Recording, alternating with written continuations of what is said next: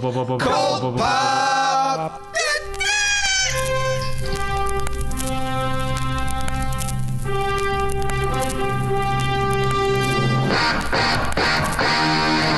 Oh, I got a live one here.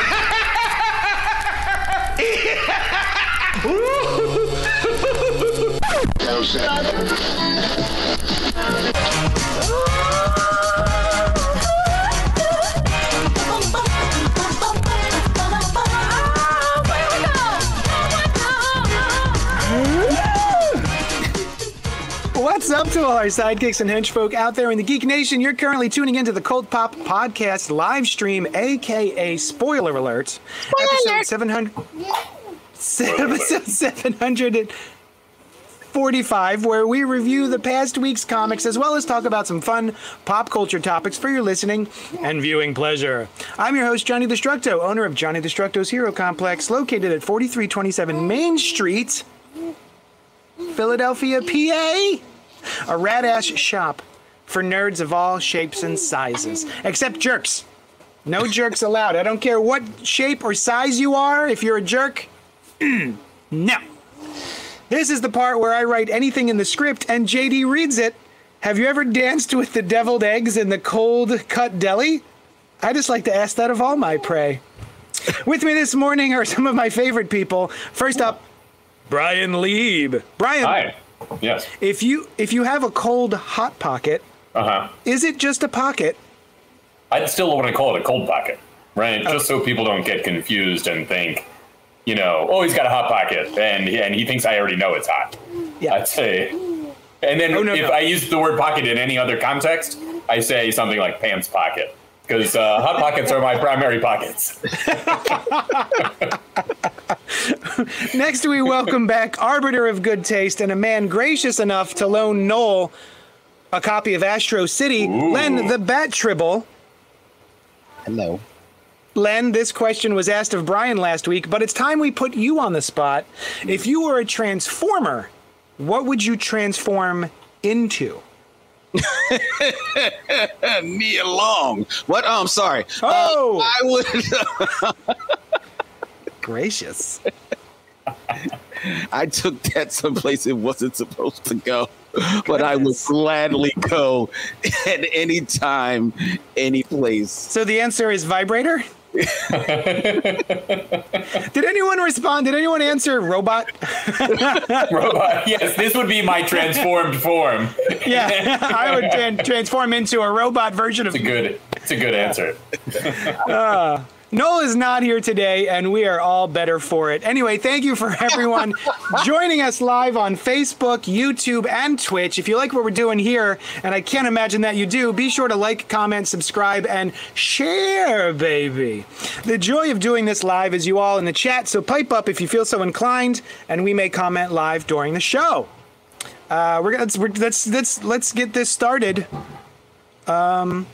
With Aliens Aftermath #1 from Marvel Comics, written by Benjamin Percy with art by Dave Wachter. It's been 35 years since the tragedy of the Hadley's Hope colony. But what happened to that ill-fated venture has been shrouded in mystery. A renegade crew of investigative journalists are heading towards the moon that Weyland-Yutani has wiped from all records, and they'll bring back the truth, even if it kills them. And what remains in that bombed-out site will try to do just that.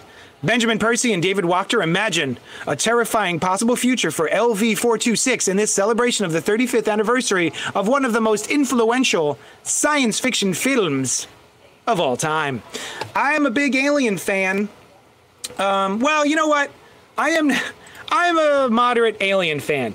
I imagine a big Alien fan would be able to remember LV-426, right? I don't remember shit like that. I barely remember that the place was called Hadley's Hope, and I had to go like, oh, right, Hadley's Hope, that was Aliens. You know what I mean?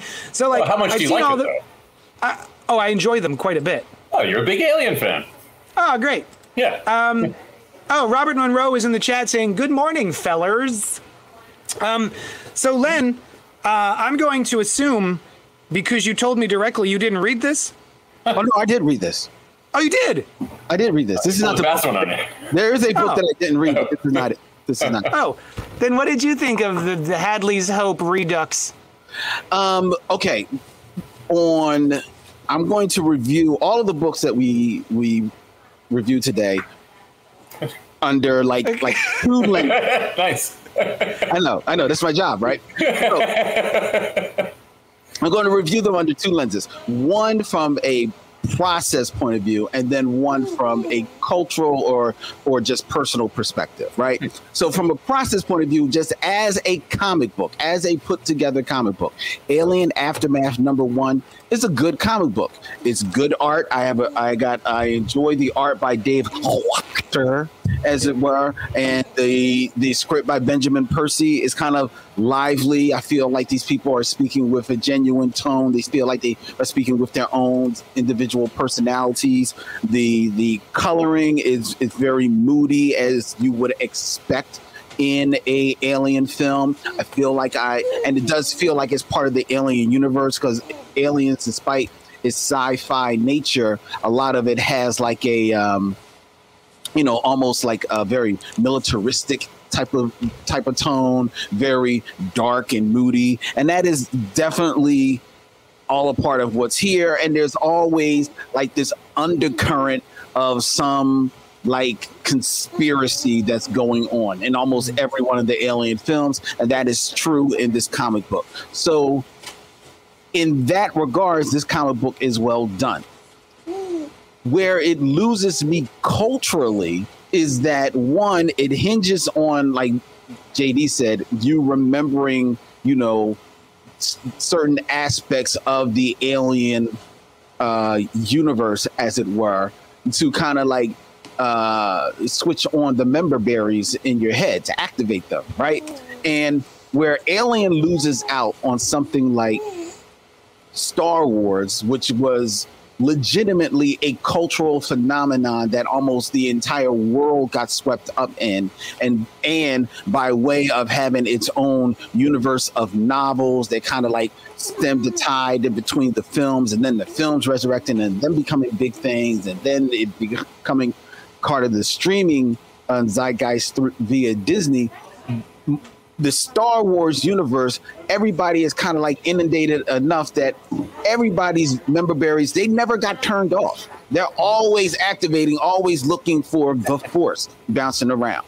Something like Star Trek has been rebooted, had multiple spin-offs along with the movies, so that has never truly been deactivated, right? Plus, both Star Wars and Star Trek individually have their own immense fan bases that are so large that they each have their own individual convention circuits, like special reunions. So like they are deep embedded in like the DNA of who you are. If you are just not even just a casual geek, if you are just a human being, right? Aliens, as good as it was, as good as it is, will never, despite what they try, reach that level.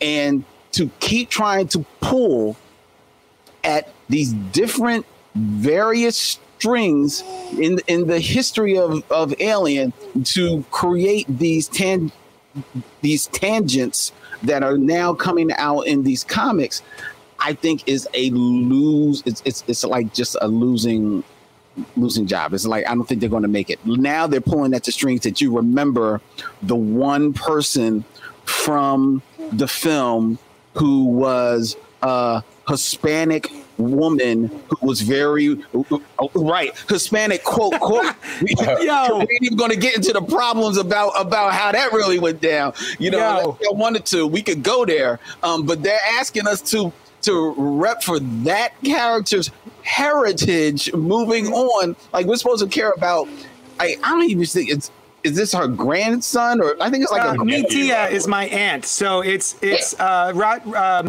Vasquez's nephew. Right, so it's not even like direct descendant. It's like the aunt ninth removed. You know what I mean? Like we really are supposed to care that much.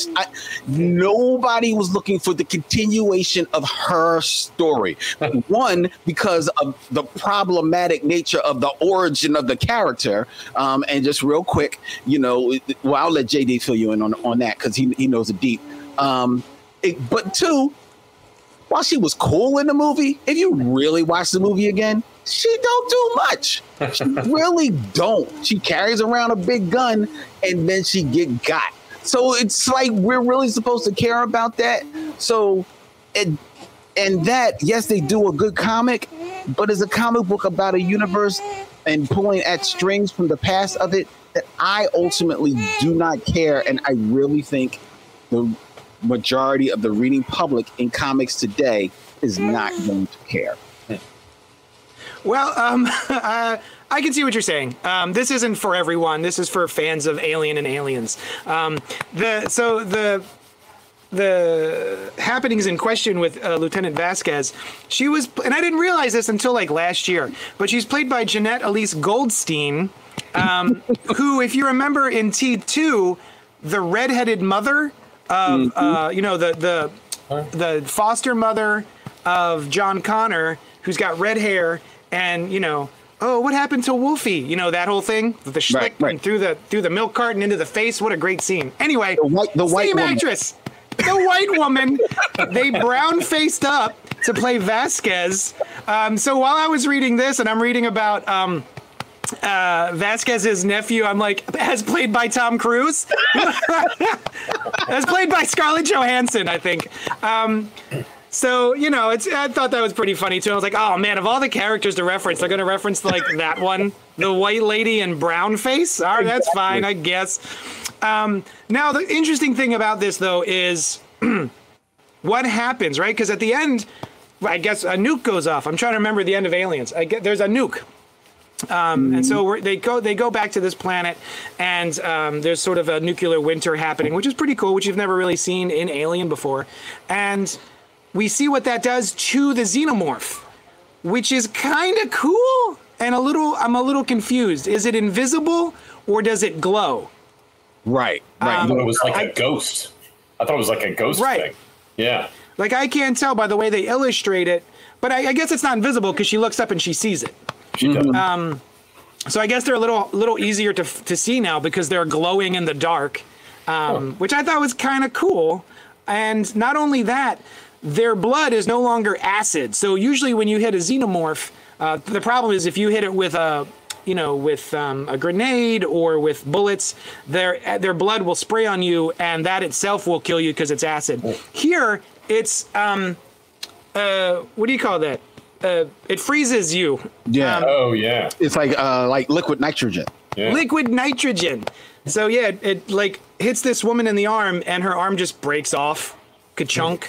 So I mean, there's some cool stuff in this Aliens book. If you like Aliens and you're curious about what happens after Aliens, the sequel, this is actually pretty dope. I actually quite enjoyed this. Now, the problem I'm having with this, these Marvel comics is in the Alien comic that Marvel is currently putting out, it's sort of the same plot. We've got people who are going after Weyland-Yutani, and they are, resistance fighters, sort of things, and here we've got the same thing, except they're putting out podcasts.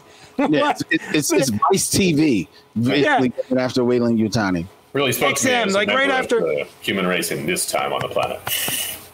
Something XM. They go on after Howard Stern, I guess, and they record what they're doing with Weyland-Yutani, which is funny because, of course, then Weyland-Yutani finds out what they're doing because they fucking broadcast it. Well, I would figure they do it like later, right? Like they do their big after the hit, fact, and then it's not live. But my question is there a sequel to is this a one shot? Because it says it's not game over yet. Check out Alien number 5.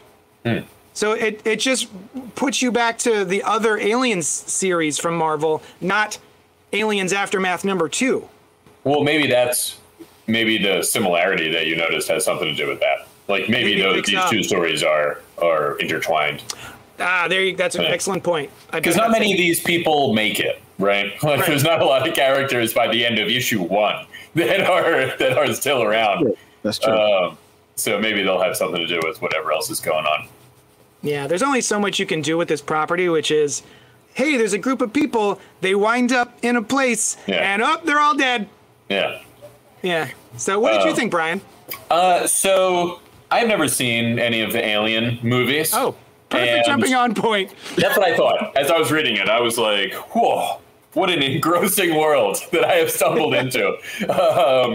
But I'm reading it and I was like, I wonder if this Hadley's Hope is from one of the movies. And then I kind of remembered that Vasquez was a character. I've heard about her, I hadn't heard all about her, but I heard about her.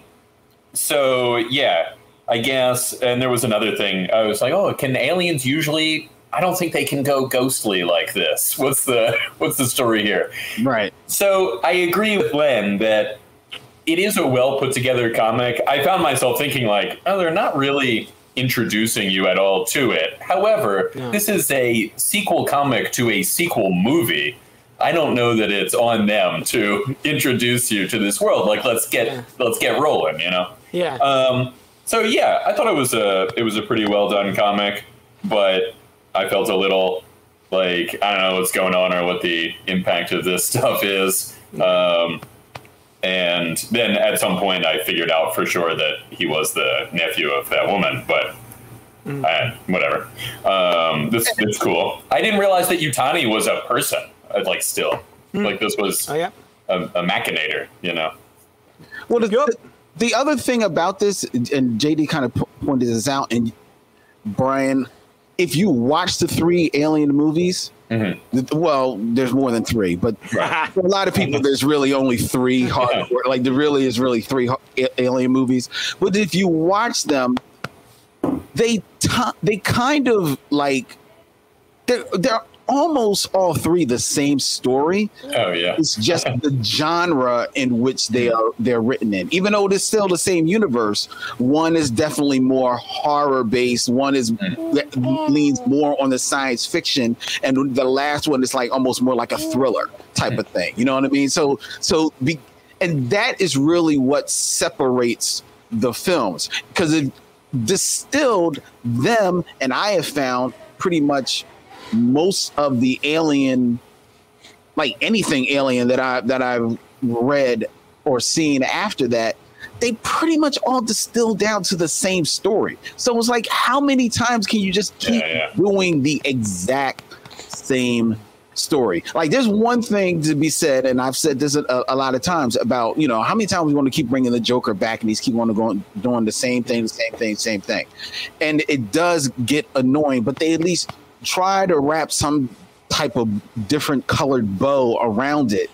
With this, it almost is exactly the same story, and it's like, where are you going to go with this? Like, well, I think that's the difference too between they're trying to build it out and make it like a franchise kind of thing, but from what I know, outside that you're now confirming, like there's just that one thing.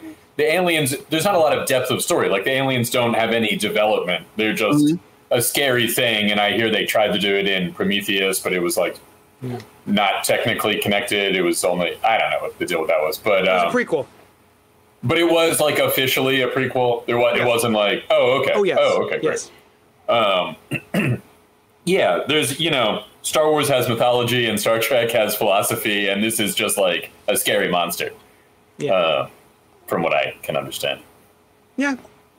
You got it. Right. I actually have a soft spot in my brain for Alien 4 as well, Resurrection. Oh, really? Okay. That's the one where Sigourney Weaver is like not real, and she's like a hybrid of Sigourney Weaver clone and the Alien Queen. Oh, that's pretty cool. And it's got Winona Ryder in it, and yeah. See, It's that's the other actually thing, right? You can always add, somebody can always come along and be like, oh, here's this whole interesting thing. And then there is mythology. Also, Len, I was looking up that woman, Jeanette Goldstein. she was the voice of the Enterprise computer in 2 of the short treks from the recent Star Trek stuff. Yeah, I didn't read that. Yeah. Oh. Interesting. In the comments, R. Lunar says, "Morning, fellas. Alien was the first R-rated movie I saw on Select TV." Wait, hey, how old were you, R. Lunar, at the time? Yeah, was that like last movie? week?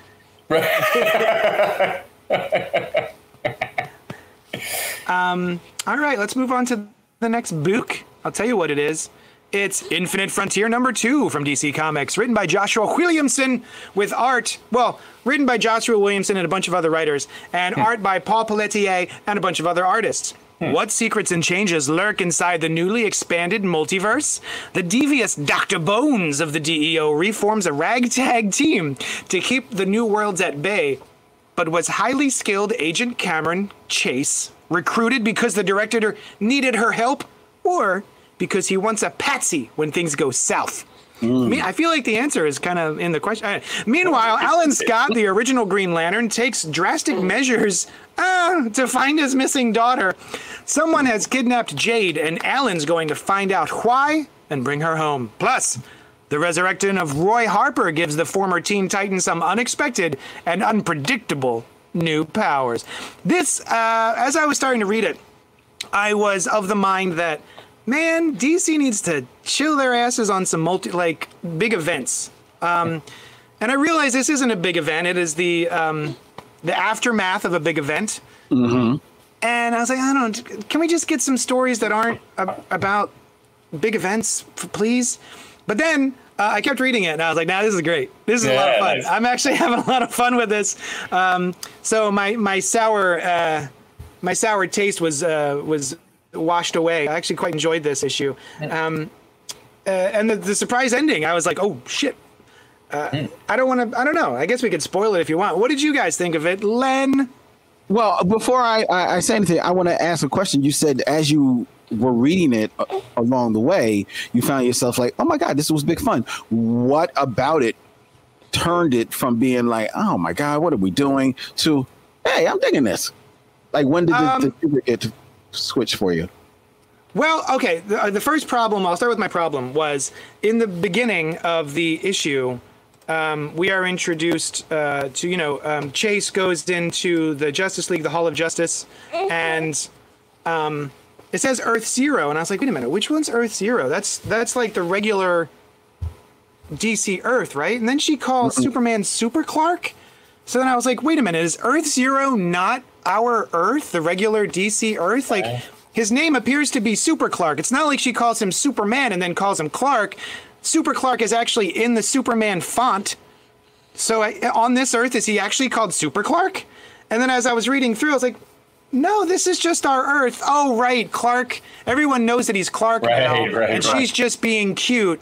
Right. It's not that it's another. So that's where I was a little frustrated. Like, I don't even know what Earth we're on because of just the way things were presented, and that was a little frustrating. And I was like, but all the things they're talking about seem to be about Earth Zero. But then I liked the return of Batman's dad. Mm-hmm. And sort of his turn, and how they sort of reference the Tom King run and everything that all his machinations in there, and how he was kind of like, ooh, maybe I was kind of a dick. Maybe I was wrong, and maybe it's good if Bruce thinks I'm dead. And so that was kind of interesting. I like the return of Magog, and I don't really care about these guys. I'm not entirely sure what they're doing, what their point is. And, are they called the Totality? Because the Totality in Scott Snyder's run of Justice League was the big thing that kicked all of this off. Is this a new Totality? We're calling the team the Totality? That was confusing. But then I did like what was going on with Roy Harper as the Black Lantern. And then things go sour immediately for him. Like, just right off the bat. He cannot buy a break. He can't get a break. Right? And then the thing with Captain Atom at the end, I was like, oh shit, okay, this was fun. I did not expect a lot of this. While some of it was confusing for me, I can't tell if it was confusing for me because I was not paying enough attention or because it's confusing. Was it confusing for you guys at all? It wasn't. It wasn't confusing because I'm just used to the machinations of comic books. So if I didn't really understand something, I was like, if I keep reading, it'll start filling some blanks for me or whatever. Like, because I'm still a little bit unclear of what happened to Roy Harper. I know something happened while he was at the Sanctuary, and now he's kind of back. And if you read another comic book, you know, maybe he's back, maybe he's not. I don't know what the hell's going on. But I'm like, okay. And, you know, the lanterns, I never got into all the colored lanterns. I was like, that's cool. The United Benetana lanterns, that's nice. He's got a black one that keeps moving. That's a reference. So I'll keep it going. So there was parts of it where I was like, I don't know what's going on. First of all, it had Cameron Chase in there. Longtime fan of Cameron Chase. So I was like, all right, you suckered me in. I'm gonna read the book because it's Cameron Chase. So I'm here, right? And the artwork in the book is very, very good. So that kept me flowing along with it as well. Plus, there's a part of me that liked that this aftermath of whatever happened in the big event taking place in one comic book. Okay, I'll ride with you on that. And I'm sure this will start branching out into other books slowly. But if the main meat of it is happening here, then I'll rock with this. I'm cool. So while I can't say that I had fun reading the comic book, I did think that it was still an interesting comic book, and it again like activated some member berries with the whole Speedy thing, which just made me feel sad because I was like, man, this man can't get a break. God, Roy is just made to just get arrows plunked into his chest no matter what. Like, Roy's forget the Parker look. This Harper look is worse. Right? Exactly. So I'm with that. The thing with Captain Atom at the end, as cool as it is, it almost reminded me of like every time I see Captain Atom show up in a comic book. Because the exact same thing he blows up. He does blow up a lot. Yeah. Oh, here he comes. All right. Everyone put on your suits. Everyone put on your nuke suits. Why do you think they don't hang out with him that often? And it was a shame because he's having a speech. Like, you know what? I'm done with it. Yeah. You know, and then next thing you know, it's like, no, you're not, because Darkseid is. I'm like, okay, all right, whatever. So it was cool. Yeah, I mean, what do you think about Chase? You think Chase got out of that? Oh, Chase is getting out. No, yes. Come on, Chase got. Sometimes he goes to other realities when he blows up. You know, they could be over there. Okay. Yeah. No, Chase got. She probably got Brainiac 5s and force field belt. Like, gotcha. Like, made it to the Nick Fury stuff. Yeah. Where it was a projection. Yeah. She wasn't actually there. Yeah. Chase is fine. Chase is fine. I think I'm not sure. I'm just gonna. I love this panel, and I'll give you one reason why. You were talking about the art earlier, and let me see if I can look at Hal's hand there. Look at that Hal. Whose Hal is that? As an artist, what artist is Hal? Is that?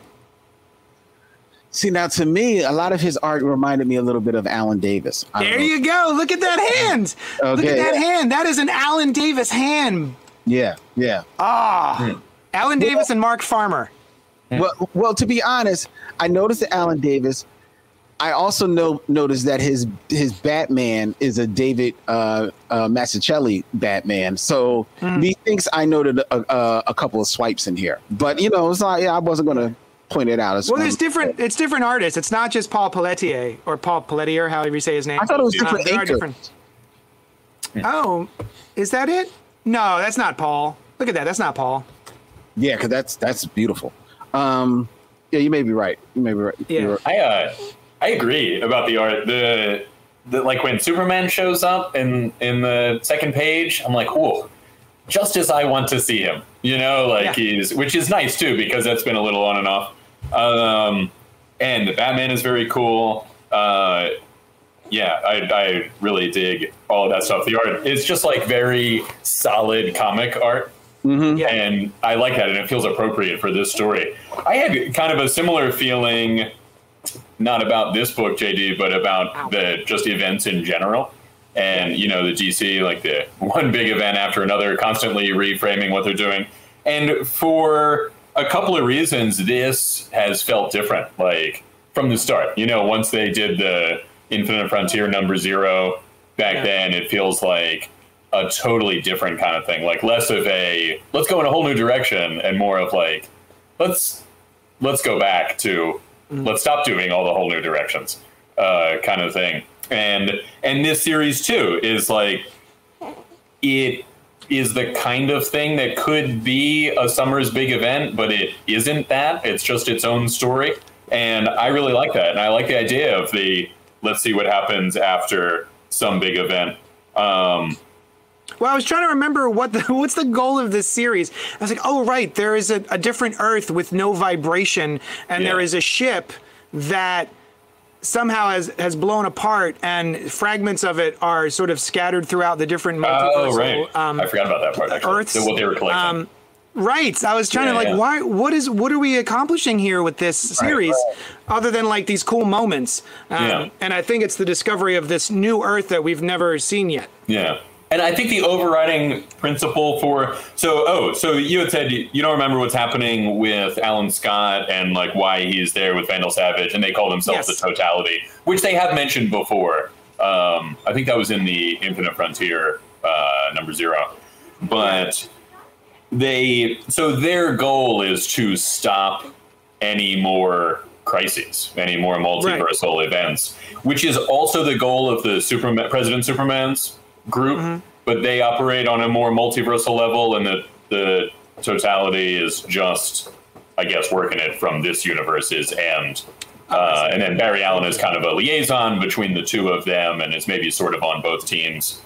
I really like the Alan Scott. So, I mean, I just love Alan Scott being back, and then I always thought Obsidian and Jade were cool, so I like that they are interacting together, and we'll see what happens with that. The Roy Harper stuff is great. I love when they do those connections, right? Like he's got a Black Lantern ring, and well, he's known Hal Jordan since he was a teenager, and so he can draw on that memory. And even artistically, having that Green Lantern symbol right in the center is, you know, this comic feels pretty steeped in DC history in general. Oh yes, and this is not for I movies. love it. Yeah. But definitely steeped in DC history as far as that goes, but also maybe a bit in just presentation, which is something I hadn't thought of before. But, you know, maybe the Alan Davis swipe when he's remembering something from an earlier era is not accidental. Yeah. You know, maybe that's purposefully done to evoke that art style. And Len, you are not alone. Everyone, including Roy Harper, does not know what the deal with Roy Harper is right now. He's back, and he's like, "What's happening? I don't know what's what." So that's not something that you've got to worry about. And the Captain Atom thing. I think it's a cool idea. He's a Captain Atom from another universe. I always had a soft spot for Captain Atom. He looks cool. I like his design. Yeah, he looks cool. His powers are cool. He's got he's got cool stuff. The way they draw him here is very Bart Sears, with like all of the muscle, the way they draw the muscles and stuff. It just felt very Bart Sears, if anyone knows who that is anymore. But but Bart Sears would draw muscles on. The muscles would have steroids, like not as Bart Sears. The baby has grabbed my laptop and is moving it. There we go. There it is. Okay, sorry. And I don't think we've seen Captain Atom looking like this in a while either. He's had that like Kingdom Come design, the gold with the giant atom on it for a little while, and then when he was in the New 52, he was very different, right? He was like a Dr. Manhattan-ish type of Captain Atom, ironically enough. Yeah. And so my Captain Atom, I think, was drawn by Pat Broderick. Is the first time I ever encountered Captain Atom. So I always have that Pat Broderick style in my head. Which one is that? Is that the series where he's... Oh, it's this one. Oh, I'm sorry. Look, it's this look, yeah. It's this look, yeah. A lot more hair. No, I was just like, the more hair. And I have this image in my mind of that Captain Atom #1 cover where you remember he's like in the center of it, and there's this egg kind of contraption, and he's like turning into Captain Atom. I don't know if that was maybe that's the one I think. Yeah. It's a good one. Yeah. I think it's funny that Chase, there's this guy who's made of radiation. Right. She's like, I've got a gun pointed at your head. Yeah. Sorry, Jenny, it's radiation. It's alien metal. It's a bullet. You go to war with what you got. That's what she got. I know. Although she was going to see Captain Atom, right? So maybe it's a special kind of bullet. Right. Hopefully she's a little bit more prepared. Yeah.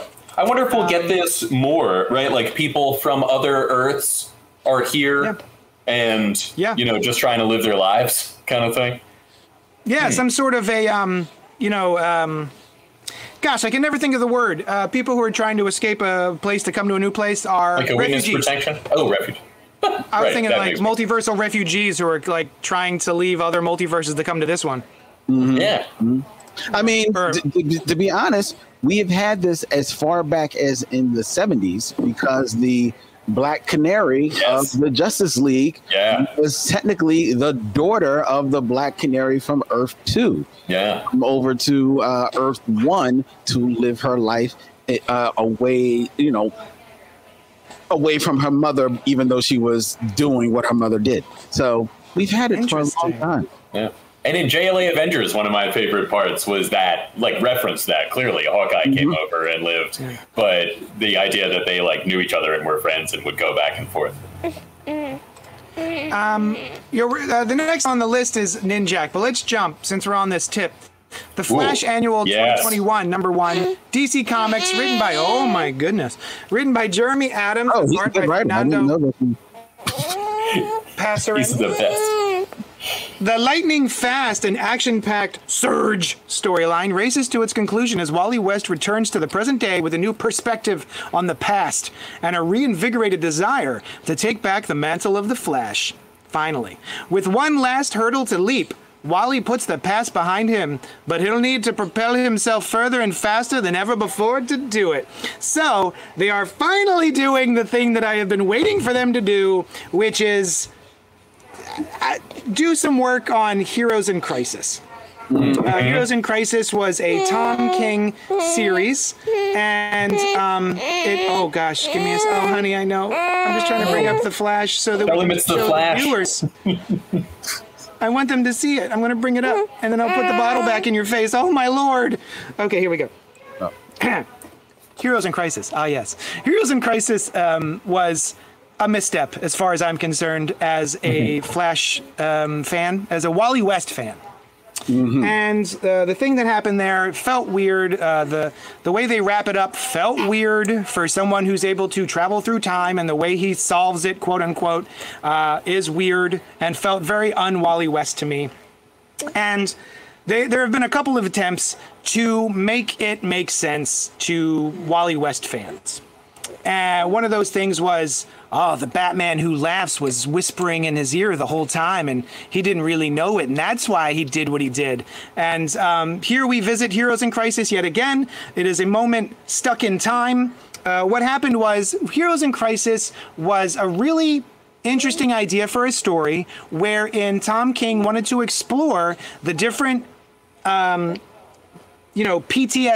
and anxieties that superheroes would face dealing with what they deal with on a daily basis. Wally West was a family man. He had a wife, Linda Park, and 2 children who I hated, and he was erased from history. And then when he winds his way back, his wife doesn't remember him, his children still don't exist, etc., etc. And so he goes to Sanctuary, which is a place specifically set up for people who need some therapy, and they're superheroes. And they've got secret identities. I'm sorry, superheroes and some, I don't know, anti-heroes, kind of like, Poison Ivy, Harley Quinn, etc. And there's a murder mystery that happens. Spoiler alert, it's discovered that, the Flash was behind it. He lost control of his powers, he murdered everybody with lightning, and then ran through time in order to murder himself, in order to fool Batman, in order to fix it later, but then he doesn't fix it, he just murders himself. Anyway, fuck this, it was awful. And now we are sort of discovering, oh, it wasn't Wally. That's not Wally's fault. It's this surge that was happening throughout the Speed Force, and that surge is what kills everybody at Sanctuary. Sanctuary, right. Yeah. So I guess that's fine. Wally is now relieved of his guilt. He no longer is responsible for having murdered all those people and then fucking covered it up. Although that doesn't change it. That doesn't change my problem with the story now that I'm saying it out loud. The problem isn't that Flash lost control of his powers and killed everybody. It's that he covered it up in order to try and fix it. But what he does is he kills himself in order to, oh fuck, I'm trying to remember how he fixes it. He kills future him and fuck me, I can't even remember how bad it was. Brian? There was another addendum to that, JD, that I didn't know, but I just read an article about it. So Reverse Flash somehow manipulated him into doing those things. Oh, that's what it was. It wasn't the Batman Who Laughs. It was Eobard Thawne. Right. Right. And then they created like a clone body that was the body that was there. But there are two prongs to these, right? That's done. It's in the books. The real thing that happens now is nobody ever talks about it again. And then eventually it just never happened. You know, because that's how these fictional characters comics work. Yeah. Right. Exactly. But it was fun to revisit and watch them try and undo what they had done to Wally West. What did you think of it? Oh, I loved it, right? I have been all about this series. I have been all about the just like flash, the deep flashness of it all. The flash of it all, yeah. Yeah, the flash of it all has been really evident, and I like that a lot. Like he's the whole idea of the story arc where he is traveling back and is inhabiting these different characters lets us see cool things from the Flash. They talk about cool things from the Flash, and he is behaving like I expect him to behave, which is cool too, right? As you know, I am a really big Barry Allen fan, but the stories have not really grabbed me in the way that I would like. And I'm glad to see Wally back. I thought this was a cool way to do it, and also a cool way to still, like, Barry's around. We've discussed many times, like, I would love him as just kind of a wiser, or, you know, more closer to like a Max Mercury kind of guy. But yeah. Oh, and I thought the reason for it, right? Another deep Flash cut that still works, even if you don't know about who he is, Savitar. I thought I was like, oh yeah, Savitar. He was cool. He was come from one of the big epic 90s Wally West stories. I think after beating him is maybe one of the first times that Wally accidentally traveled in time, and Linda was like his lightning rod to get back. Okay, nice. Maybe. Or actually, no, it was when he congealed the suit into the Speed Force for the. Okay. I don't know. One, both, or not.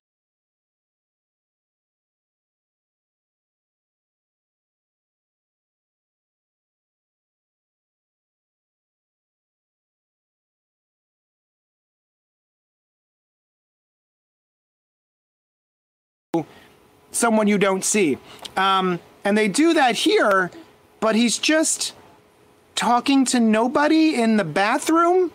Yeah, that is weird. That is weird. I think they tried to figure out, like, how can we mimic this?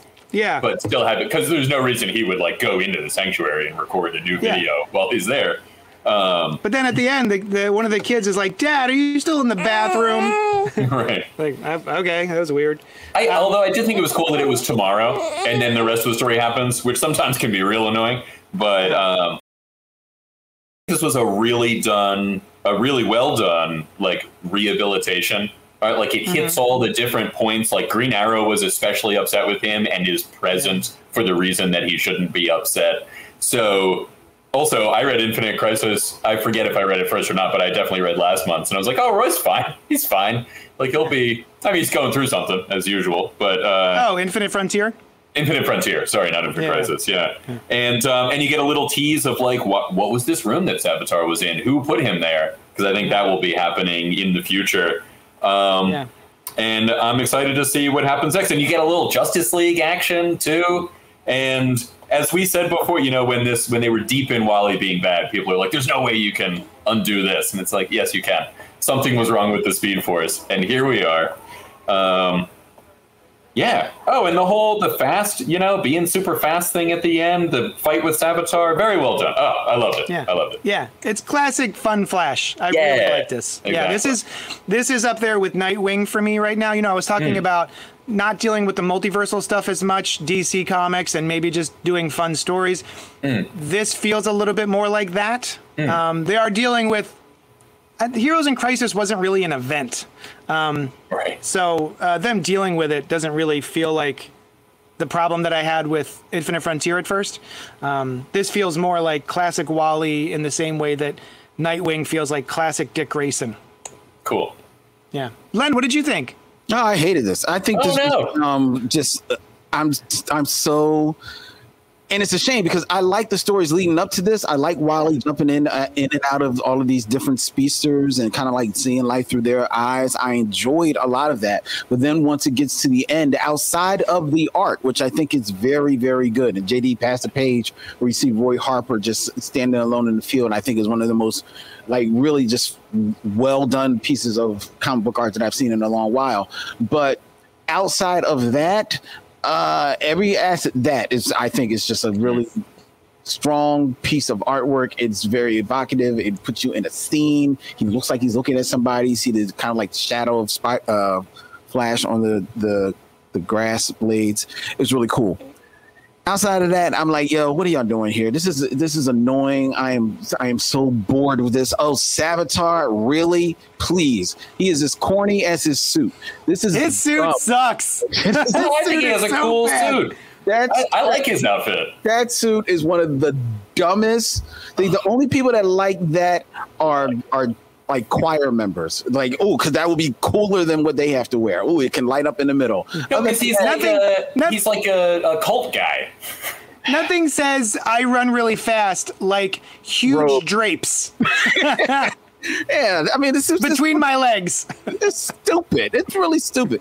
I'm tired of the Speed Force being looked at as either like this force or a person, or now it's like it's a fuse. It's got a surge in it. Oh, we got to hit the surge breaker. So but we got to push the surge out of the. Like, get the fuck out of here.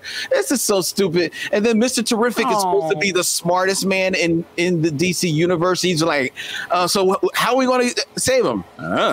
He's like, just get out of here. Well, to be fair, you know, that's no. Green Arrow is about to have a very cathartic moment. Excuse me, we are all here to save your boy Wally, but now I'm finding out that Roy is here and you telling me there's nothing we can do? No, let's make this happen. We need to make this happen. So and that sounds like a real motherfucking moment, right? So yes, do they whitewash it by having, you know, Roy, look into my eyes and Ollie can see you? Like, get the hell out of here. But okay, Roy gives him this deep heart to heart, and I realize I've got to die. And then we are expected to believe that in the 5 minutes after that, Green Arrow, who we know, not just from our history with the character, but from this book, can be a very highly emotional dude, is supposed to eat that and just be like, all right, yeah, one love, Wally. Get the fuck. And it didn't even. They have so much history, the two of them. Even true to the character as he has been being depicted over the last 4 or 5 issues. It made absolutely no sense. It was boring and quiet as kept. I didn't like that once they got back to where Barry and Ollie and all of them were. I didn't like the switch to the art. I I like the art from before. I preferred that. Why couldn't you bring that artist over too? I understand that it was already established as this is what that universe looks like. I understand that, but I would have just called an audible and said, "Oh my God, we brought the artist too," and just changed it all over. Because I mean, you're going to change this all over in 2 issues anyway. And if you read Infinite Frontier, you still don't know what happened to Roy. If you read this first, you're like, "Well, Roy died. Well, now why is he a Black Lantern that can't even enjoy a meal at the diner? Why was he at the diner? Like, what the hell is going on?" Please. Well, they don't know. I think that's mean, they don't know that he's alive. Yeah. I think that's a scheduling problem. I think this was supposed to happen before Infinite Frontier, and maybe that's what happened. I don't know. No, because I think the thing in Infinite Frontier is like Roy's alive, but he hasn't told anybody. Like he's a Black Lantern. Like he's not, he's clearly. Yeah, but the emotional heft of this, saying goodbye to Roy when we know that Roy is back a couple of weeks ago. Right. It's empty. Yeah, I mean, I was just doing it for the character. Like it's not empty for Green Arrow. That kind of thing. But Len, you enjoyed the ones leading up to this, right? The Flash ones that we read. So hopefully. Now, there was a lot of like Flash continuity lifting done in this issue that won't need to be done in the future. Right. After this, it's a clean slate. Right. So hopefully. Okay. Remember those words. After this. No, we're saying hopefully. Yeah. Well, but that was a big part of the story was like, let's get Wally back to being the Flash and address things that are an issue with that. Which I also think, like, man, they could have just had his kids not around anymore, but not in a sad way. Just like, oh, Linda and I are back together, and we know we've seen this vision now. In the future, we'll have these kids. Right. That would be great. Yeah. But those kids. Oh, those kids. Don't hate the kids. They didn't do anything wrong. It was the writers did wrong. I'll tell you what, if I meet the kids in like a multiverse, it's all real kind of way, I have no grudge against those children. Yeah. But in the Flash comics, they have not been that great. In the only way that I've experienced them so far, I hate them. Right. Yeah. Well, I would take them on a play date with Kai, which isn't one of their names Jay. Jay. Oh, right, because it's J-A-I, and my kid's name is K-A-I. I did definitely think of that when you told me your son's name that they had also, which I thought was a clever thing to do, because that means something in Linda Park's cultures. Like it's a word there, but it's also Jay, like Jay Garrick. I also like that he's back in the classic Flash costume. He's back in this is a brand new version in one little way, I think. So he's got basically what evolved as his costume right before, the New 52, but he now also has the white eyes, which I think it's cool. It's like a cool look for him. I never liked the white eyes back in the day, but now, they're a little bit different from Barry, and I love seeing this new costume with no gold circle. So you're saying that we have to pay attention to the eyes so that we can know which Flash is. Well, no, I'd be fine with it if Barry had a different cut. What's that? Barry has the New 52 piping all along his costume still. True. Oh, okay. And he's got the gold. Yellow. Yeah. I mean, they're not. I think sometimes it depends on the artist. They don't look to be there. that they're supposed to be yellow when he's running. Right. When he's not, they're just like not lit up, so you can see them there. And then when he's running, they light up gold. But it depends on the artist. Sometimes they're gold all the time. I do not like that piping. Like, I have not enjoyed Barry Allen's New 52 costume. The yellow circle around the white and the gold piping. Also, the way Brandon Peterson draws those ears on both of them, I hate it. I hate it so much. I've seen so many better ear designs than that. They are. I see this art in general is like, I really like it, but it also maybe isn't the best for the Flash. Like, it's got a bit of a static feel to it. But at the same time, I really enjoy it. Brandon Peterson is really good at technology and metallic stuff. But the rest of the stuff can feel a little static. Yeah. So I guess that is. So I guess the way this artist does it is they are always gold, that's just so thin. It's a little Yeah, shiny. I didn't see It that catches in light. the print edition even. Like I didn't notice it until we were like zoomed in. But Len, the reason I brought that up is, like this is the annual, it finishes the story, and it sucks that you weren't into it. But given that you liked the earlier ones, I have hope that maybe you would like that once they get into their like, oh, we're now telling our Wally West stories, that kind of thing. Gold Beetle, Len? he could come back. Len, do you care? Do you care about the Flash as a character? And if so, which Flash? I care about Wally West. Okay. You're a Wally guy. Okay, cool. Yeah. Just wanted to double check. And you read the all right. first two of this arc, right? No, I read a couple of these arcs. Yeah. Well, no, I remember. I think we reviewed the first two. Yeah. All right, let's move on to Ninjak, or Ninja K, #1 by Jeff Parker and Javier Pulido. That's why I wanted to read this book. I skipped it because I ran out of time, and I was like, I don't care about this anyway. There was some reason that I wanted to read this, and I forgot what it was. Turns out it was Javier Pulido's art. Before I move on, did you guys read this book? Yes, and the art was awesome, and they should have put it on the cover, and maybe you would have read it. Ninjak #1, Valiant Comics by Jeff Parker with art by Javier Pulido. Out of the shadows and into the spotlight, the world's greatest super spy has been exposed. Uh-oh. Colin King is Ninjak, and he has a target on his back like never before. I was hoping it was going to be like rhyming. Colin King is Ninjak, and he has a target on his back. With enemies lurking around every corner, how will Ninjak survive when there's nowhere left to hide? That does kind of rhyme. And the world is gunning for him. So who wants to take this away? Someone tell us about the book. Go ahead, Brandon. Brian. Oh, Brian. It was awesome. Brian. So, yeah, let's call Brandon in. See if we got him. I don't know Ninjak, right?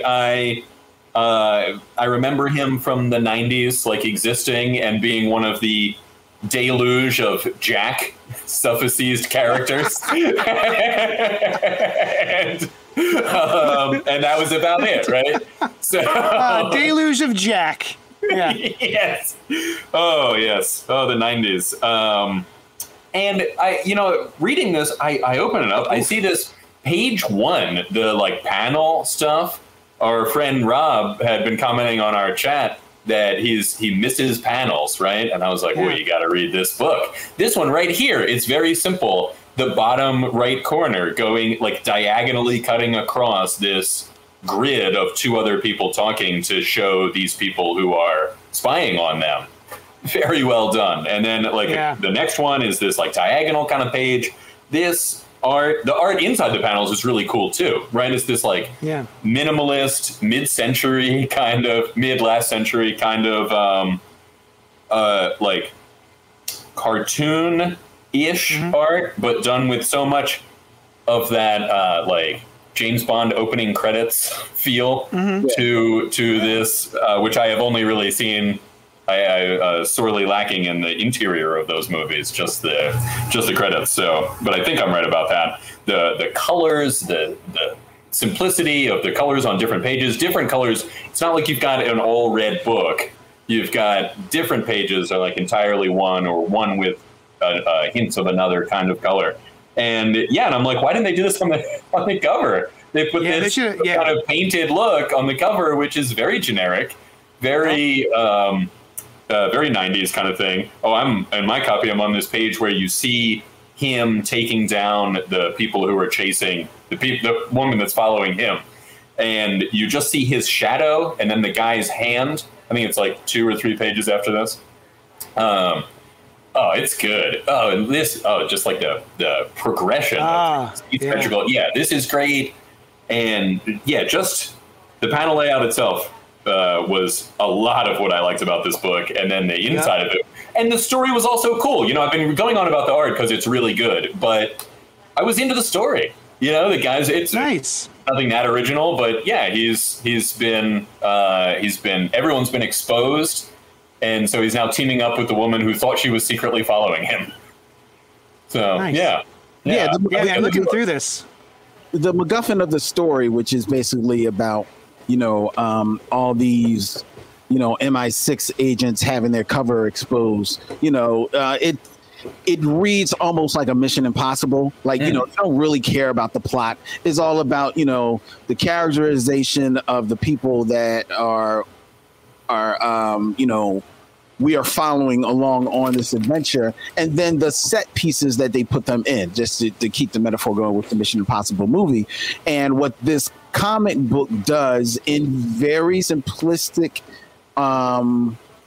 minimalist strokes, art-wise, is evoke that feel right from the door, right? It's very, like, I'm going deep into the memory, but it's very evocative of Jim Steranko's art. Yeah, like Nick Fury Shield stuff. Yeah, on Shield, or if you ever are able, and I think they just put out a reissue of a lot of the books from Paul Gulacy when he did Shang-Chi, and his comics also had kind of like that very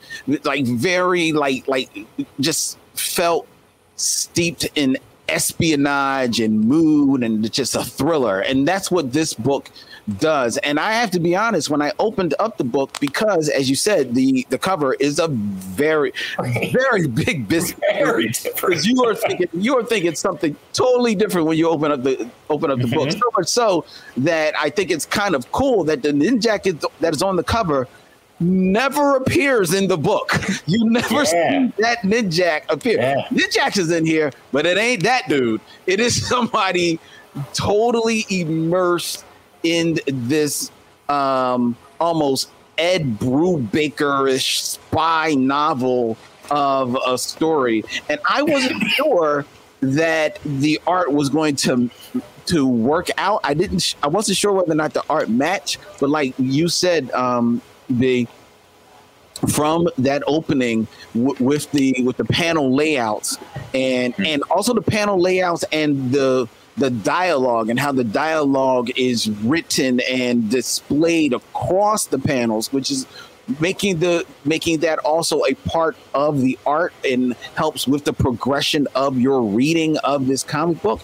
That made this really an enjoyable comic. Isn't anything wholly original? Hell no. But did it feel fun all the same? Yeah. Yes, it did. And I really enjoyed it. And it feels strange to say that the worst thing about this comic book is that the cover doesn't tell it right. Yeah. You're going to, if you look at that 90-ish kind of cover, maybe you might buy it if you've got 90s nostalgia, but this is not a 90s comic book in its feel through the pages, and you might feel let down. Conversely, if you're into this type of comic book and you pass this on the shelves, you're going to look past it because it doesn't sell it at all. And that's a shame, because this really was a cool comic. He even does something, Javier even does something really cool here, where you've got your word bubbles, but then you've got your word panels, and he even takes one of the word panels and makes it an art panel.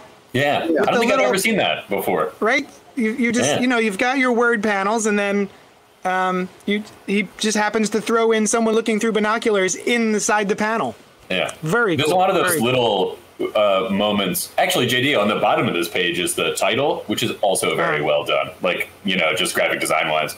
But yeah, Lynn, you were talking about Steranko's Shield, and I know about that one series of panels where he wanted to do something kind of suggestive, and they were like, no, you can't. So he drew a gun in a holster, which is so much more suggestive. Yeah, right. Right. But it's that kind of thing. And on page 1, you see it. And here you kind of see it where it's just like a focus on a small object in the scene, kind of, I don't know, just has this cool ring to it.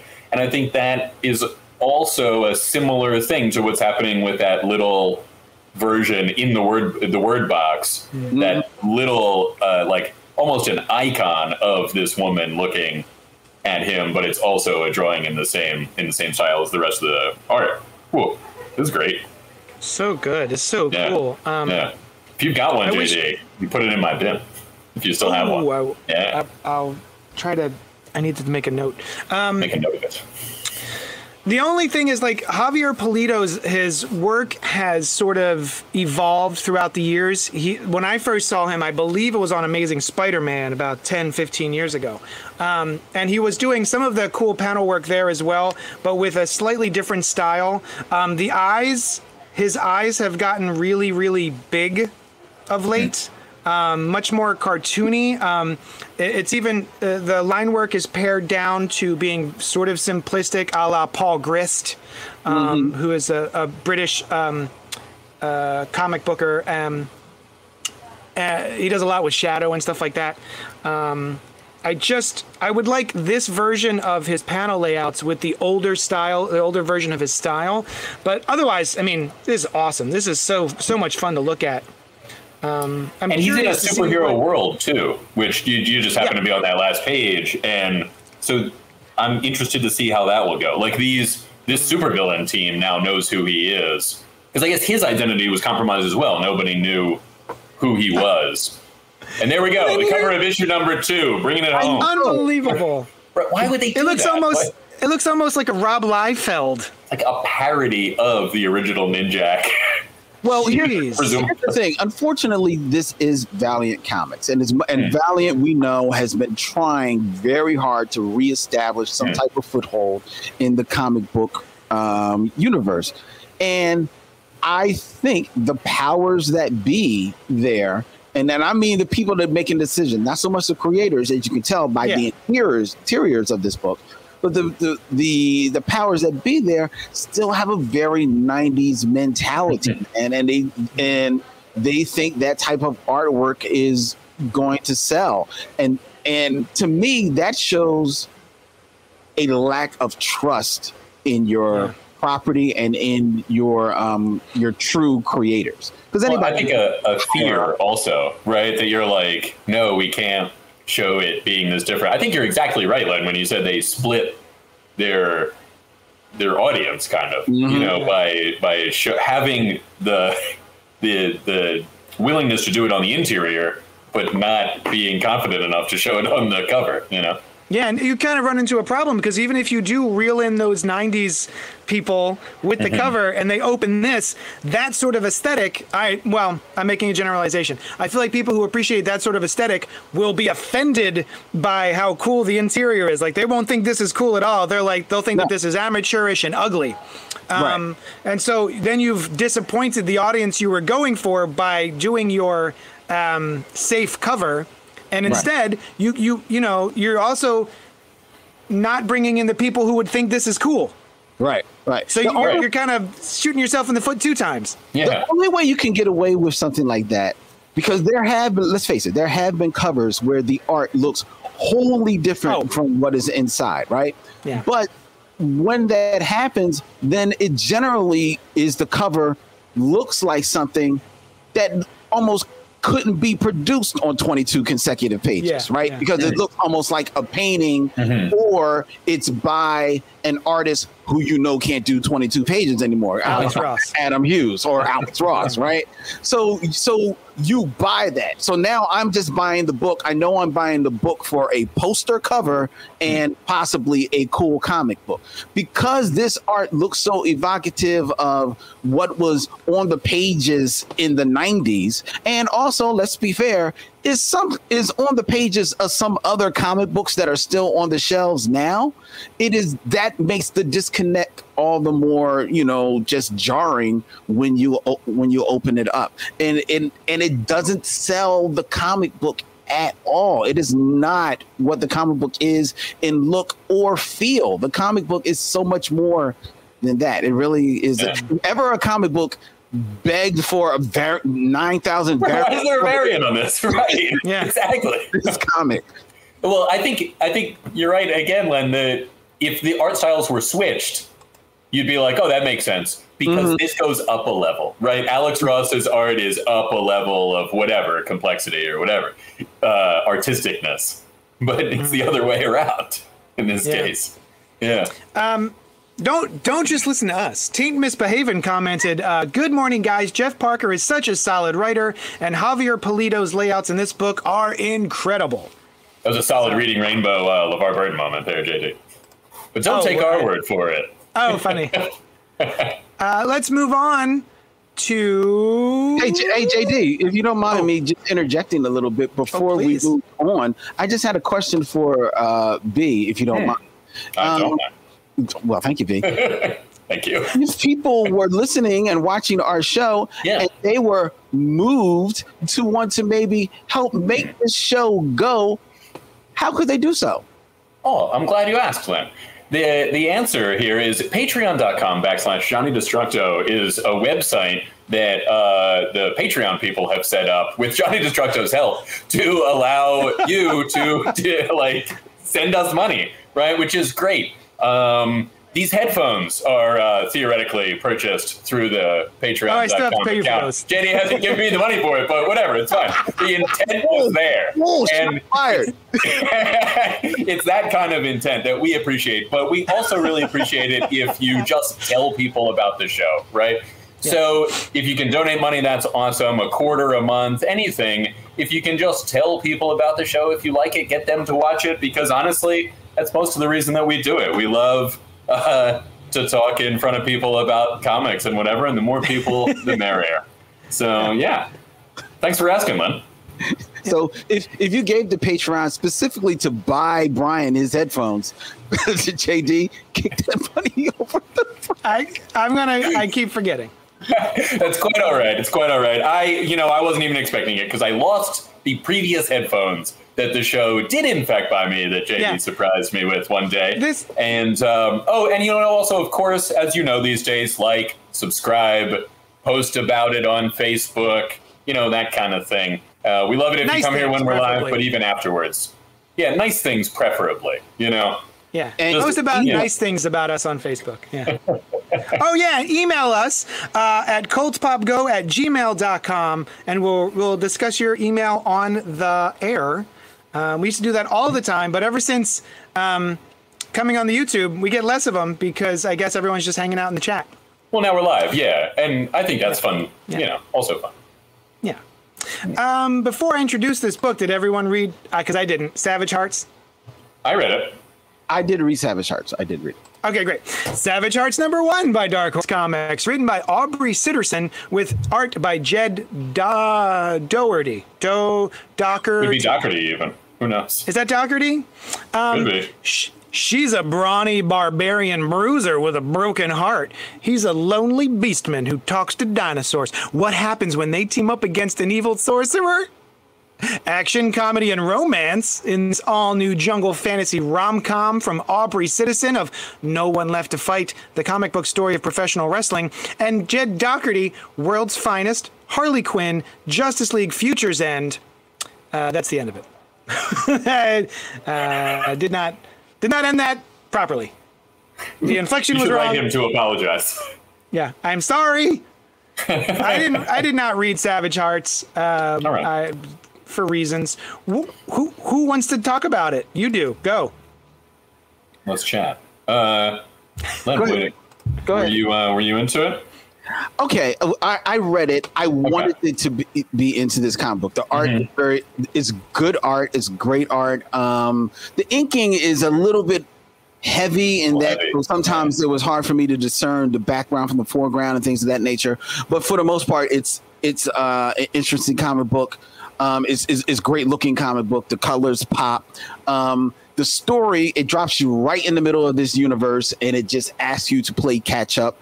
I don't mind that type of storytelling. And while I mean drop you in the middle of this universe, you're right in the middle of an adventure, and it also has its own look and language. Like, you've got to understand the slang of this universe as well. But even in this, even with them having their own language, this comic book to me was nothing but running double entendres. And while that can be fun and cute for the first 3 pages, for 28 pages, I'm like, all right, bruh, enough of the horns. Like, let's pump our brakes here, right?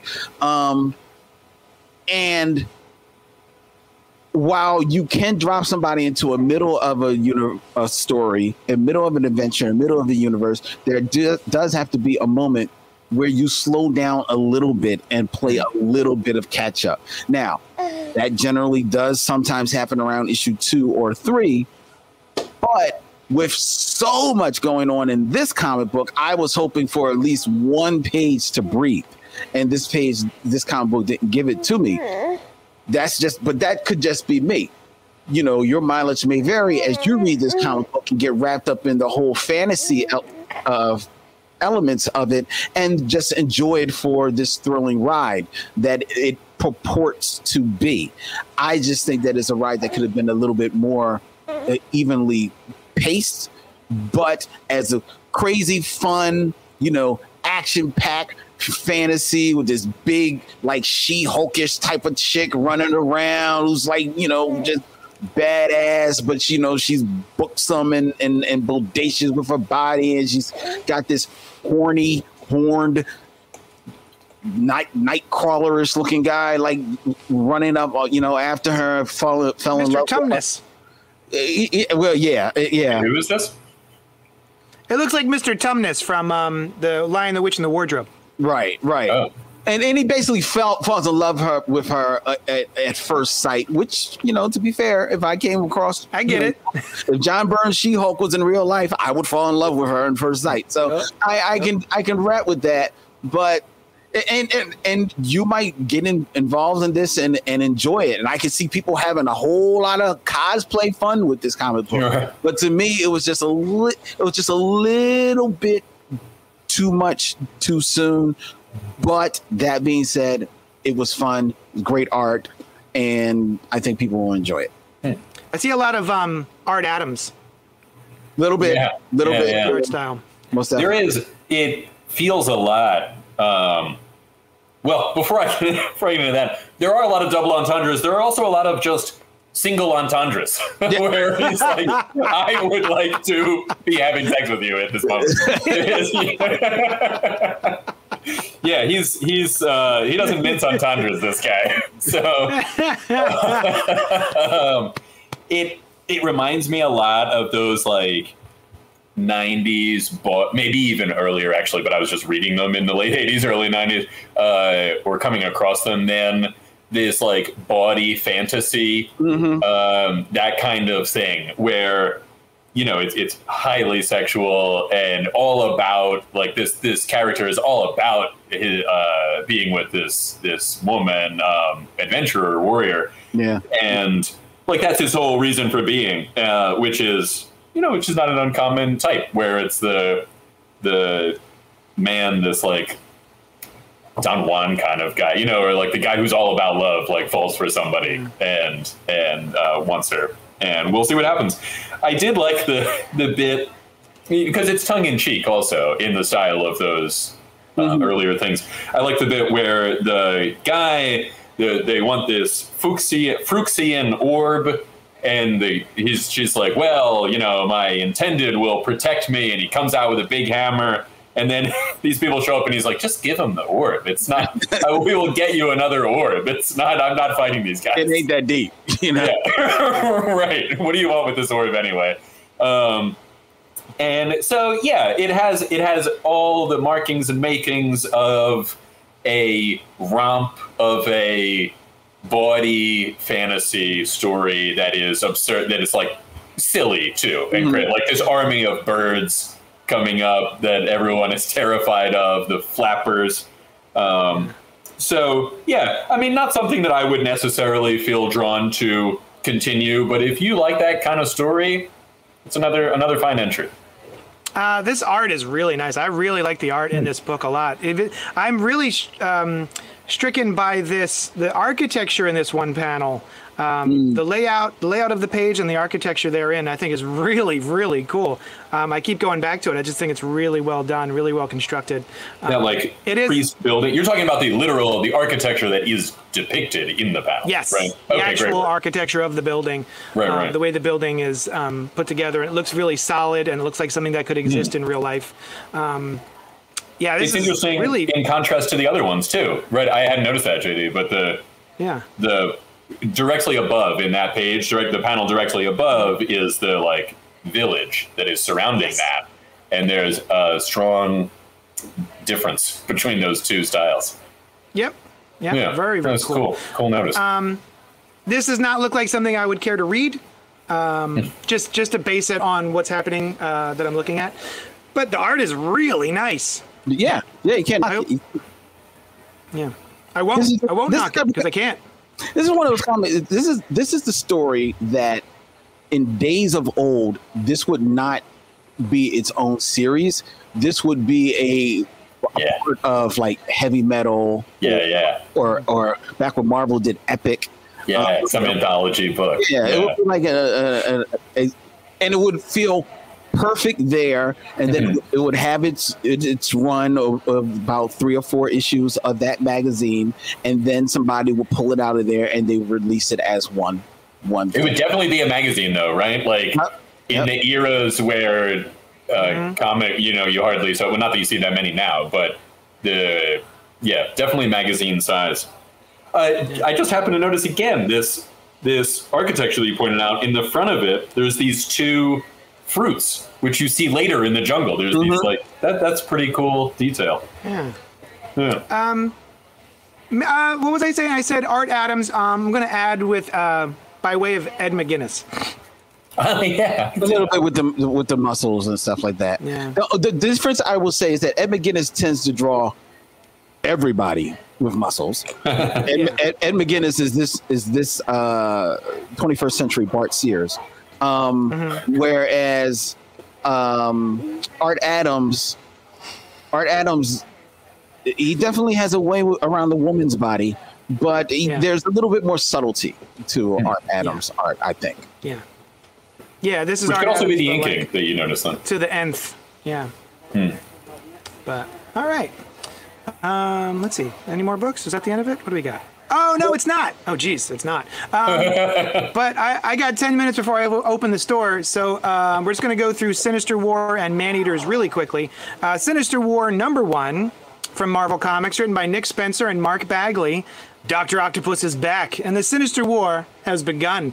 Ock's got a new Sinister Six, and if you think he's thought big in the past, think again.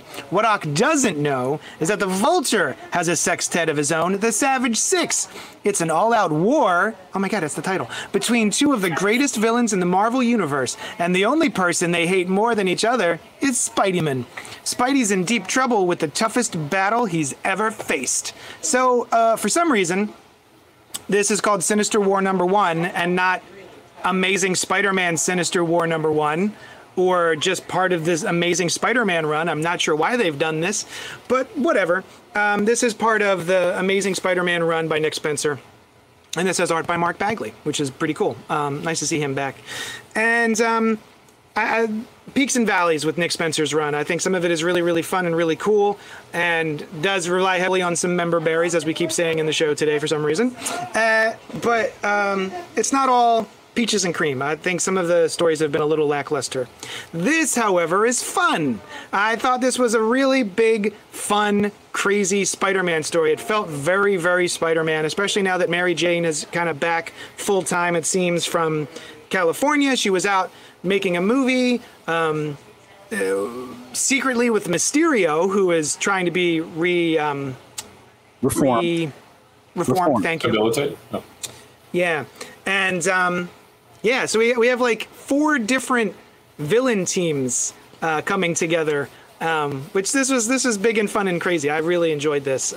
This is a high point so far of Nick Spencer's run. What did you think, Len? Oh, okay. Well, Sorry. no, it's fine. You're part of the show. I had to include you.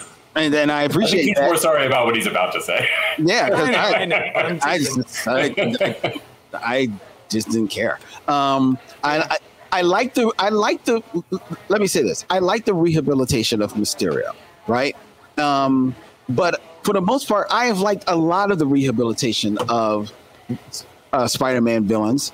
To the point where I hate when they are back to being villains. Like I loved Sandman when he was like, you know what, I'm tired of this. It made sense. So him going back to a villain didn't make any sense to me. Rhino, I like when he rehabilitated him, but I could see him going both ways. Rhino, they kind of like made him like Solomon Grundy. Depending on who's writing them, you can feel sorry for the big dumb guy, or he's just a big dumb guy, right? Well, and also we have multiple rhinos. Oh, see, I didn't even know that, and I don't know which Rhino this is. But so I like the idea of Mysterio being the latest Spider-Man villain to try and rehabilitate his image and leaning in on who he is, like in the movie trade and special effects and all that type of stuff. I'm cool with it, right? And I don't even mind the idea of there being a Savage Six and a Sinister Six. I was like, okay, this is kind of fun, especially because, as Spider-Man points out, some of you guys like, dude, I barely know you. Why are you hitting me? Why are you wasting your time with me? Like, there's so many other heroes that you could be better suited for. Like, I don't even know you, dog. Why are you hitting me? Like, this is not fair, right? But that's Spider-Man. So that digs. I'm with that. But then, as in everything with Spider-Man, it always has to lead back to his personal life and who knows Peter is really Spider-Man. And it all goes back to Kindred and which somehow get back to the Osborns. And it becomes like, oh my God. Please. This is just annoying as hell. Can we just let that go? You know what's even more annoying, Len? I don't know if they told you this in this issue or not, because I caught up on a bunch of Amazing this week. It's not just that Kindred is Harry Osborn. There's also a Harry Osborn that is imprisoned by Kindred with Carly. And then there's another Harry Osborn who we saw his corpse. So there's 3 different Harry Osborns floating around in different forms. It's just so annoying. And it's, to me, if you really want to return Spider-Man to his glory, you get back to this. The villains fighting Spider-Man and then all of a sudden fighting each other. That's Spider-Man. Like, unfortunately, that's his luck in life. But then you got to wrap all this supernatural Kindred and all this. Please. And then Mark Bagley, who is, God bless him, a very talented artist. But because he's also an artist who, as much as I hate to say this about my favorite artist all the time, George Perez, he's an artist who I think his age is showing. Because there are moments when his art is on point, and then there's moments when his art is just like really like slipping. Like people's eyes will be resting on their cheeks, and I'm like, yo. To be fair, and also a little cruel, that was young Bagley's thing too. I've literally said, when I see a different artist and their eyes are sort of Sloth from Goonies, I call them Bagley eyes. Okay, that's not recent. Well, and then it was just very egregious on here, especially that's his calling card. Especially when you're drawing Mary Jane, who has been built up to be this voluptuous beauty in all of Marvel, and then sometimes she's not as well defined artistically in the book. So ultimately, this became like a big mishigash. It just felt like a Spider-Man annual to me. But I just think it was more of the same stuff that is just been annoying me about Spider-Man lately. It sounds like Brian Michael Bendis wrote Len's dialogue just now. Yeah. Oi, with this Spider-Man and the villains coming after him. Every day. I liked it. So I think we brought up a couple of weeks ago that we haven't I haven't read Spider-Man in some time. It was when it went to 3 times a month in like the early Brand New Day that I was like, this is too much, and I just kind of dropped off. I was like, oh, it was nice reading about Peter Parker a little bit. You know, he's in his Spider-Man costume, flipping around, shooting webs, you know, all that kind of Sticking on stuff. Yeah, everything a spider can do. He does it. That's probably not true. But also the He doesn't shoot webs out of his ass. Yeah, that's something a spider can do. He doesn't possess a thorax, right? That's my qualm with Spider-Man. He's still in Always has been. Yeah. Always has been. I'm like, where's the thorax? And I'm nuts. Yeah. But I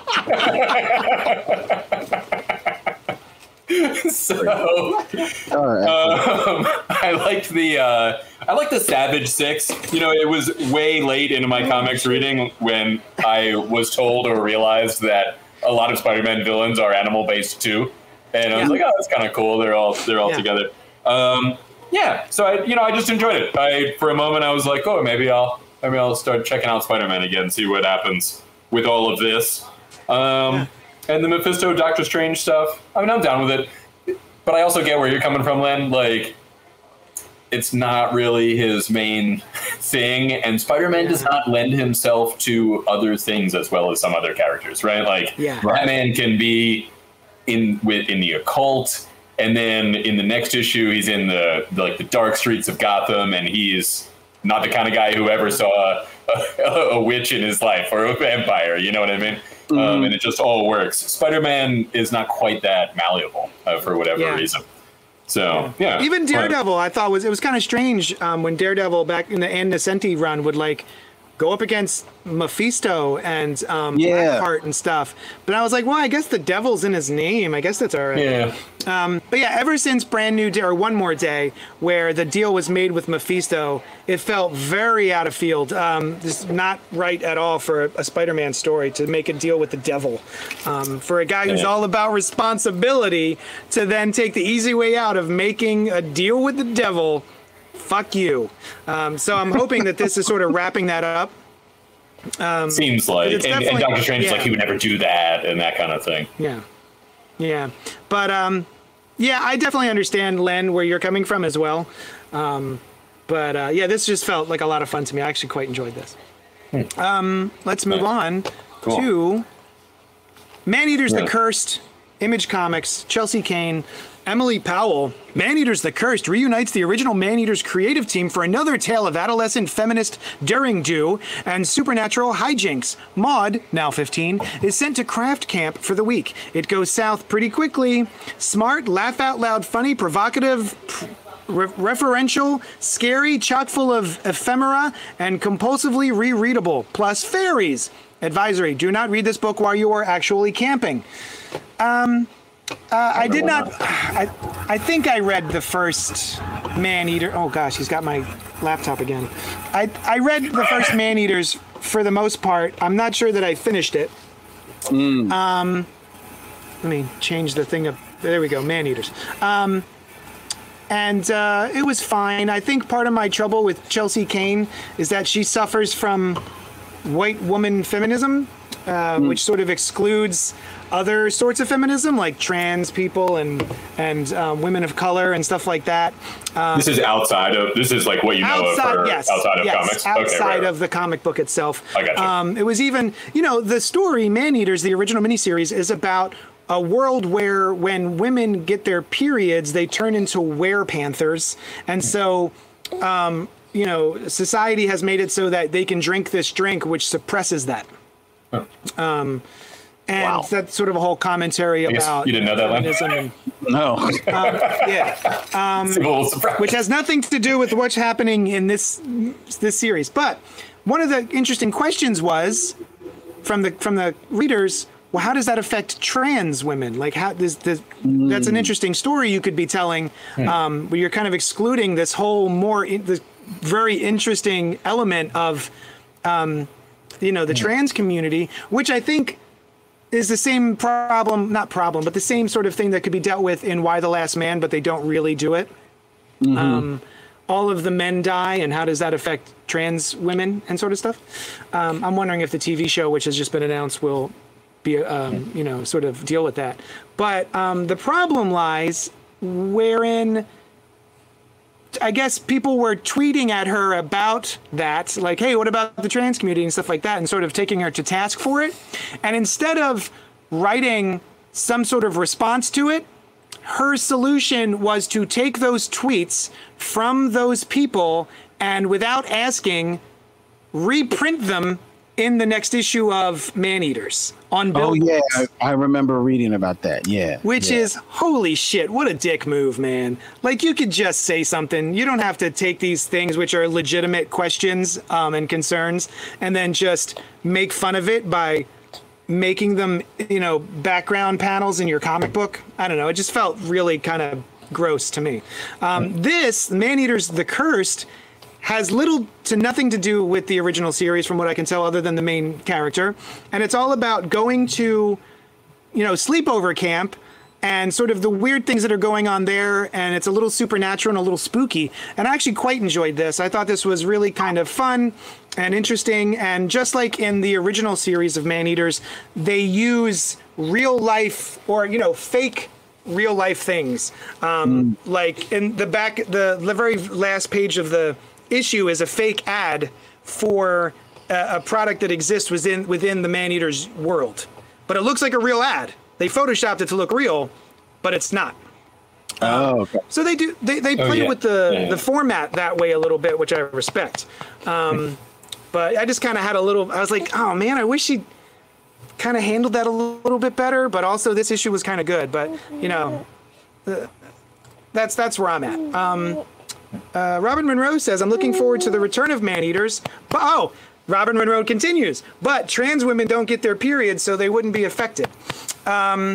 So, yeah. What did you guys think? Len? I didn't read the book. This was the book that I did not read. Oh, wait. Oh, from before. Yes. Right. I'd almost forgotten, and then bang. And it has nothing to do with what the book is about. Why I didn't. I just didn't get a chance to read it, so I don't want anybody to extrapolate anything from that. Brian, continue. I'm going to go change this diaper. I thought it was cute. I hadn't read the earlier one. Midway through reading it, I was like, oh right, there was that thing where the women get turned into. I thought it was wolves, but it's panthers. And yeah, it was cute, sometimes cutesy, more than that. There were some of those I thought worked really well, and it was like, oh, that was enjoyable. Other times I'm like, all right. They do interstitials also sometimes, which, I feel compelled to read. And then sometimes I'm like, all right, I'm done with this massive block of information that is not really relevant to the story. So there's some interesting teases of what this story is going to be. All the campers go missing except for these two people. There is also a boy here, so maybe she will address some sort of trans issues. I don't know. I mean, I like what Robert Monroe Jr. said. I mean, trans women don't get their period, so they wouldn't be affected. Makes sense, in the laws of this world that are created, which I don't know because I haven't read the previous one, but that makes perfect sense. It can be a little difficult to judge somebody for what they haven't touched on in their story. Yeah. Right. I feel some type of way about that a little bit. I mean, because it is their story, right. As long as they're not being ill about it, I'm like, all right, we'll tell you a story, I'll either accept it or not and keep it moving. Right. Like, my understanding is it just didn't come up at all. And I didn't, I didn't read it, so I don't know, but that's like having seen news articles or whatever, hear Joy D talk about it. It just didn't come up. And yeah, who knows what she was trying to go for with her original tale or what have you. Let me just make myself clear. My problem is not that she did not touch on the trans experience. That is not my problem. Oh yeah, I didn't think that was Because- your problem with it, JJ. I thought that was okay. other people's problems with it. Yeah. My stance on that is maybe she doesn't feel qualified to Also possible. touch on that. Like maybe she doesn't know enough about that experience to think that she could write about it in a realistic kind of way in her storyline, and so she just sort of skips it, right? My problem was with her response to people. It seemed like a dick move, what she wound up doing with just like, without permission, reprinting these tweets in her book. Is that something you need? Write what you know, permission right? for? Like if I don't think every type of character needs to be included in every type of story. Right. But it was really just kind of like it felt more like a kind of thing, you know. Yeah, But, yeah. Sorry, go ahead. But to Brian's point, like he said, is that something that you necessarily need permission to do? Whether or not you're with ultimately doing it, do you need the permission to do that?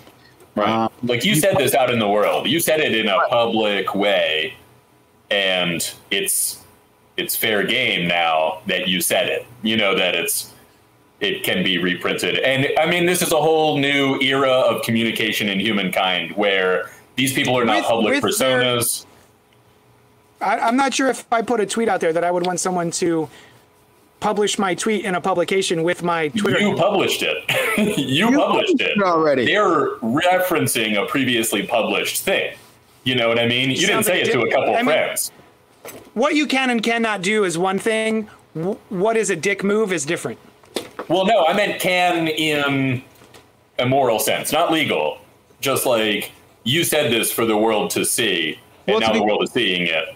But also, like I was saying, we are in a whole new era of human communication, and that is something we've never really had to address or think about before. Like, what if you said something at the bus stop and then it was reprinted in a newspaper article? Is not something that was going to happen, you know?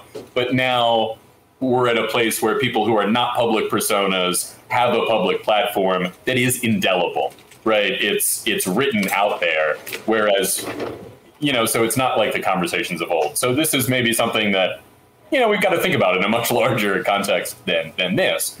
I don't know. I still don't see it necessarily as a dick move. You might, and that's fair if people, you know, feel differently. I don't see it as a dick move because I can also think if, you know, you said something glowing about somebody in a tweet, and then you put that glowing tweet in their comic book. Is that a dick move?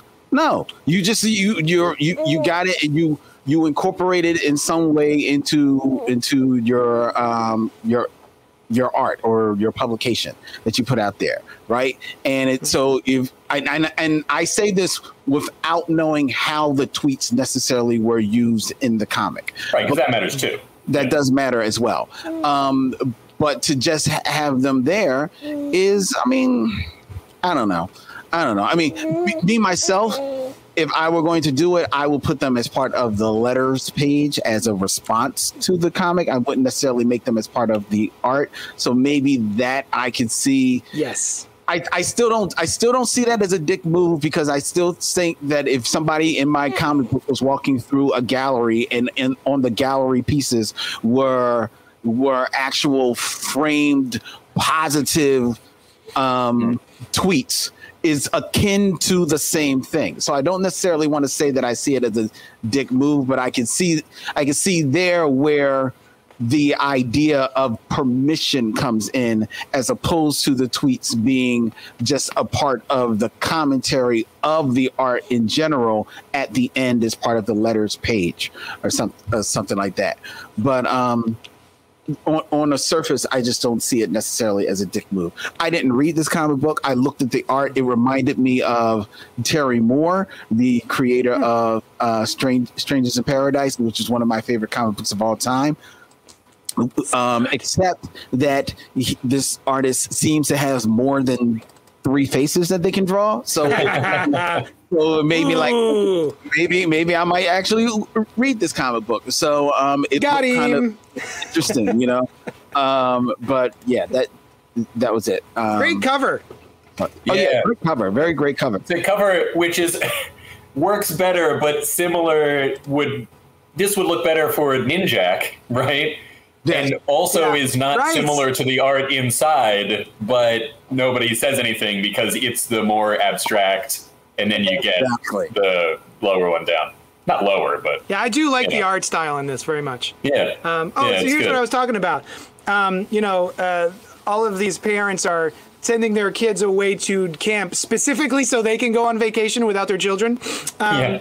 And so they have a listing here on a sort of Airbnb type website, and they've formatted the entire thing to look authentic. Which is kind of like fun stuff that they do with the art style in this. That joke was well done too. Yeah. Where they're like, we're sending you because we really want to have you, blossom in this way, and you love it. Yeah. And then the next panel is like, I'll send her somewhere. I don't know. We'll go. Yeah, we'll send her something. Yeah, we got to go. We're going somewhere. Yeah. And also these awful buttons that they have to wear: panic attacks, bedwetter, picky eater, Gemini, Right. hyperactive, contagious rash, socially awkward, clumsy, easily startled. Yeah, Yeah. yeah. It's kind of a fun little comic, and even just the way that the camp counselor talks to the children is pretty funny. It's just a fun book. Yeah. Very I'm curious to see if this has anything to do with man-eaters, or if this is just like in the man-eaters world, here's what happens when you go to day camp or sleepover camp. Right. So yeah. Anyway, see. yeah, the comic book itself was fun. The stuff I brought into it, the baggage is my own. So There you go. And sometimes that's that does inform your enjoyment of something. Yeah. So you got to be recognize that. so Well, I think that's the comic book this week, guys. All right. yeah, we did it. Yeah. Yes. Excellent. And Len, I want to say on the record also, I totally was into your use of the word Michigas. Before. I loved it. You're welcome. I never Yes. know how it's pronounced, so thank you. I've always seen it. Michigas. I'm like, yeah. Michigosh? Craziness Michigish? is the translation. All this Michigas. Hello. Mushugana is also another form of There's definitely, yeah. yeah. Like if the person is acting crazy. This Mushugana thing. Right. He Well, is thank a- you. Yeah. Thank you. And All right, thank guys. you, each and every one of you, for hanging out with us here on the Coke Pop Go comic book review show that we call Spoiler Alert. Shout out to Kai, who's a very, very good little boy today. Yeah. Yeah. I We actually got made it through all the whole main show. ones JD wanted to talk about and then all the other ones. Most Yeah. definitely. Yeah. Shout out to Noel and Brandon. Brandon's always in the background, and Noel, who couldn't be here today, but because he's chilling with his family. And much love and good tidings to our other friend in the background, Rob, who is home dealing with some family things of his own. And we hope everything is going well with him as well. All right. So, ladies and All right, gentlemen, guys. for Brian, for Johnny, this is Len.